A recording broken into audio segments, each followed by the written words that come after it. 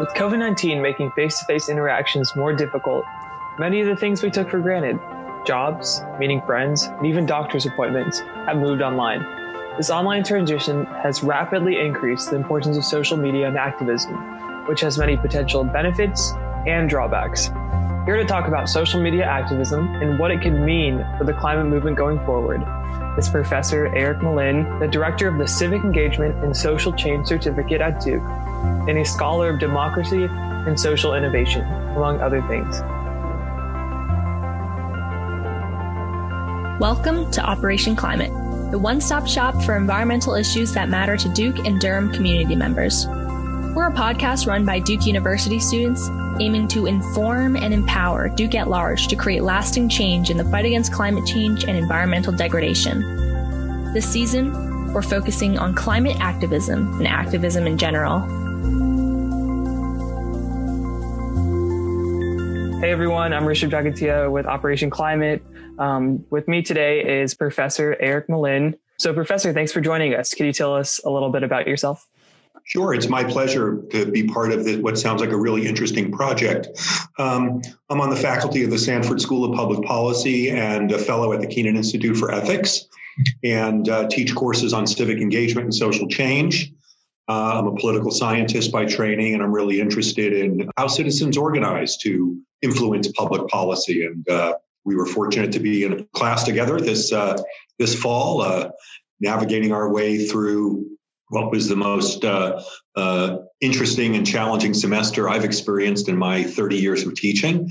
And so I'm glad to be doing this with you as well. Of course, we're glad you're here. So at least when I think about social media and activism in the climate world, I think of Greta Thunberg, because like if you look at Greta Thunberg, she rose because all the social media posts when she had school strike for climate. And we can see social media a lot in activism, but nowadays, there's been a new term that's coined called Slacktivism. And I was wondering if you could describe in your words what you think Slacktivism is.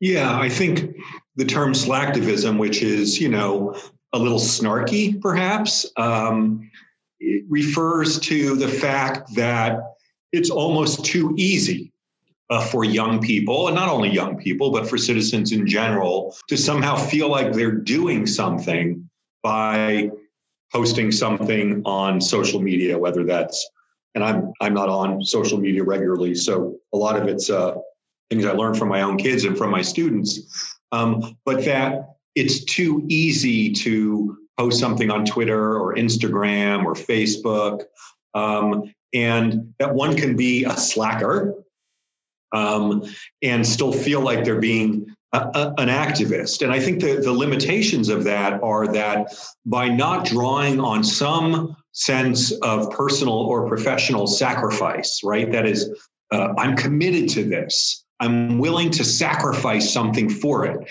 And that sacrifice might just be time. It might just be traveling to a protest. Others in the history of social change, both in the United States and abroad, have sacrificed much more, right? They've sacrificed sometimes their health and safety, sometimes their futures. You think about dissidents or you think about the Arab Spring, people sacrifice a great deal. And so I think the fear about slacktivism is that it makes people feel like they're doing something significant, whereas they may not be. Yeah, it seems almost as if the motivations are so diluted, as if like it's too easy to join. It's. I've always thought of it. I think this is a useful way to think about it, which is that the use of social media for organizing is a necessary but not sufficient condition for social change. And what I mean by that is, in today's world, it's hard to imagine organizing a social movement without it, given its widespread use. But if you stop there, then it becomes really difficult to achieve goals. And so I think we saw that this summer with the Black Lives Matter movement, which is even in the midst of a pandemic, it seemed important and necessary for citizens to do more than simply tweet, but also to show up in the streets, right? And to show up in the streets at a time when that was dangerous, as protests often can be, but also dangerous because of the spread of COVID-19. So I think that's a good example of it, and one that many social movements could learn from. Of course. Well, do you think there's any benefits that you've seen from the increased presence of social media on activism? Because for me, I think of the ALS Ice Bucket Challenge, raising $115 million just because they could drive people to make change on social media and donate money. Can you think of anything on the top of your head where it's been used for a beneficial purpose? Absolutely. I mean, I tend to think of more comparative cases, but I one thing that I really always come back to when thinking about social media is the 2011 Egyptian revolution and the use of Twitter, which is what it became called the Twitter revolution. And in a society in particular where media is so controlled, which we have less so here in the United States, the use of that kind of platform can be transformative. What's interesting, if you look at that in retrospect, is that that revolution did not hold, right? And so it was not enough. And then the ability for people to organize, to vote, to protest, to write became limited, and that revolution collapsed. So I think there are important lessons to be taken from that. Yeah, I think one of the most interesting things about Slacktivism is that it takes you so far, but maybe it doesn't take you far enough. So I guess in my own life, it seems like everywhere I see on Instagram or Facebook, I see a black square, at least during the summer, or a picture of Earth on Earth Day. And people are saying like, support the Earth, or in the black square case, like Black Lives Matter, but that's it. So do you think that these actions that so many people perform, these performative actions per se, do they have any instrumental value towards the goals of movements, or are they actually harmful? And do they actually prevent the movement from getting what it's supposed to get done? That is the $1 million question. That's what you should write your honors thesis on when you write an honors thesis, Rajab. I mean, I think that I don't think that we clearly know the answer, but the answer depends on whether it's a substitute for something else or an introduction to something else. And empirically, I think it's both, right? I think it's for different kinds of people, it sometimes serves as an introduction, and then people get further involved. And then for others, it's all that people do. I do fear, if I really think about it, that if you were to balance those two different ways that it might be treated, that the balance may be in giving people a false sense of efficacy. Oh, I've done it, I check it off, and there's nothing left to do. But that we can address, right? That we can say to people, okay, look, you've been really active on social media. Now let's assume that by this summer or this fall, we're at a new stage of the pandemic and we're able to interact again more broadly. Let's also use that to march in Washington. Let's also use that to go door to door to convince people of your cause. Let's also, use that to support certain candidates who we believe in. So the potential for it is great. The potential for it to be a useful introduction to social change is great. And the potential for it interfering with social change is great as well. Wow. That's a tough I know it's, there's probably good empirical evidence out there that I don't know the details of that would say it's one or the other. But there is a term that a political scientist coined, Eitan Hirsch at Tufts University. And the term he uses is political hobbyism. And he's very critical of people who politics has become a hobby rather than something that they deeply engage in. And so I think we should take his observations and advice and move away from it being a hobby and more toward almost, something closer to a vocation. But I think the question we can all ask ourselves is, what are we sacrificing to do it? What does it cost us to do it? And again, I'm not talking about putting your life on the line, but a Saturday is a cost, right? Or, a Saturday doing that rather than sleeping late or something. Those costs that we incur are a good gauge of I think, whether or not these kinds of things can be effective.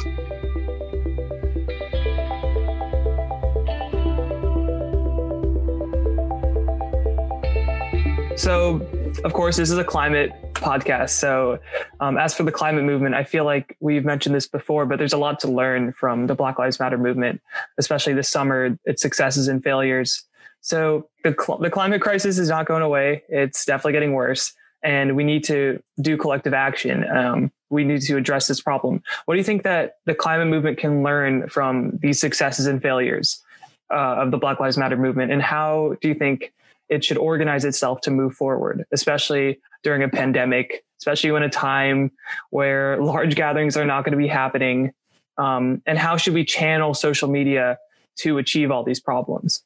Yeah, it's a big question. I think one of the most important lessons that the climate movement should learn, and it's not a hopeful one, I'm sorry to say, from the last 9 months, has less to do with Black Lives Matter and more to do with COVID-19, which is what we're facing in this country now is a rise of right-wing populism that fundamentally does not believe in science and technocracy.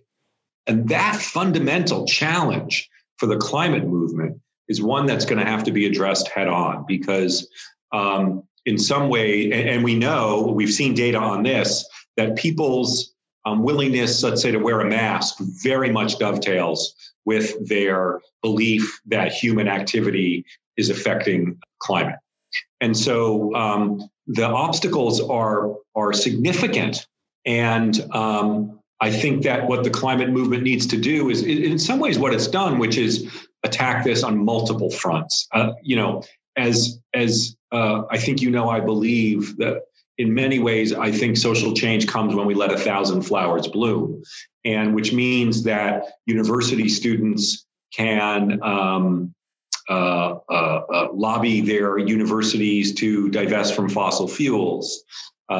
Citizens can support candidates who support legislation that will directly address the use of fossil fuels, automobile efficiency, and all of the kinds of things that affect climate. And there's a room for protest too. And, people will be back in the streets. In some ways, there may be pent up demand for that. So there's no shortage of things that people can do short of protesting at this moment. There's also obviously a lot that can be done through corporate America. As climate becomes an issue that citizens care about and might make their consumer choices based on what companies are more sensitive to climate change. So I think there's a whole variety of things that people can do short of protest that can help this. But let's not underestimate the obstacles, because of the rise of right-wing populism in the United States and its view of science. Not the most optimistic view, but it's definitely something that we need to address head on. Yeah, I do think I agree, and yet I also do think that that there is at least a bit of mainstreaming of concern about climate change, and that mainstreaming of concern about climate change, I think, bodes well for the medium term.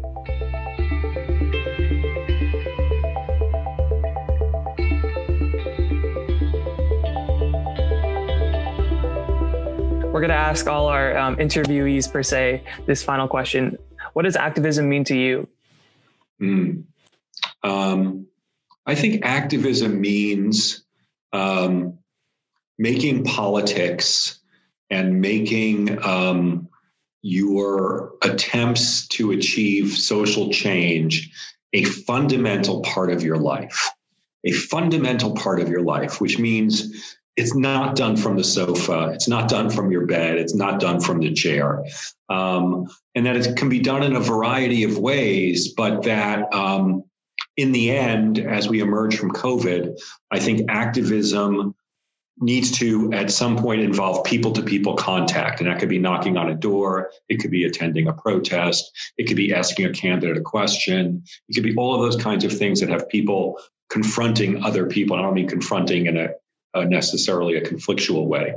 So That's what I think it is. And we all struggle to make that happen. But, the issue that you are doing this podcast on couldn't be more important.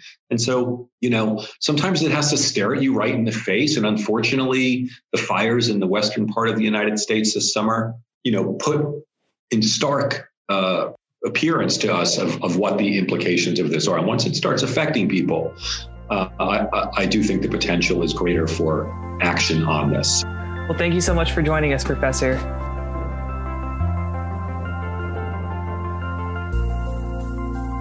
Professor Mlyn touches on how social media can be a tool of activism, but should not be its primary driver of change. Looking forward to the climate movement, we must realize that Instagram pictures will never be enough. We must organize, push for policy changes, and make our voices heard.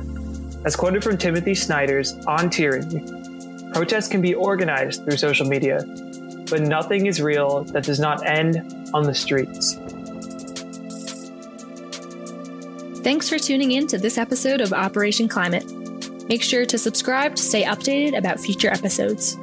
For more information on who we are, what we're doing, and a full transcript of this episode, visit our website at bit.ly/Operation Climate Podcast to learn more. I'm Rishad, and see you next time.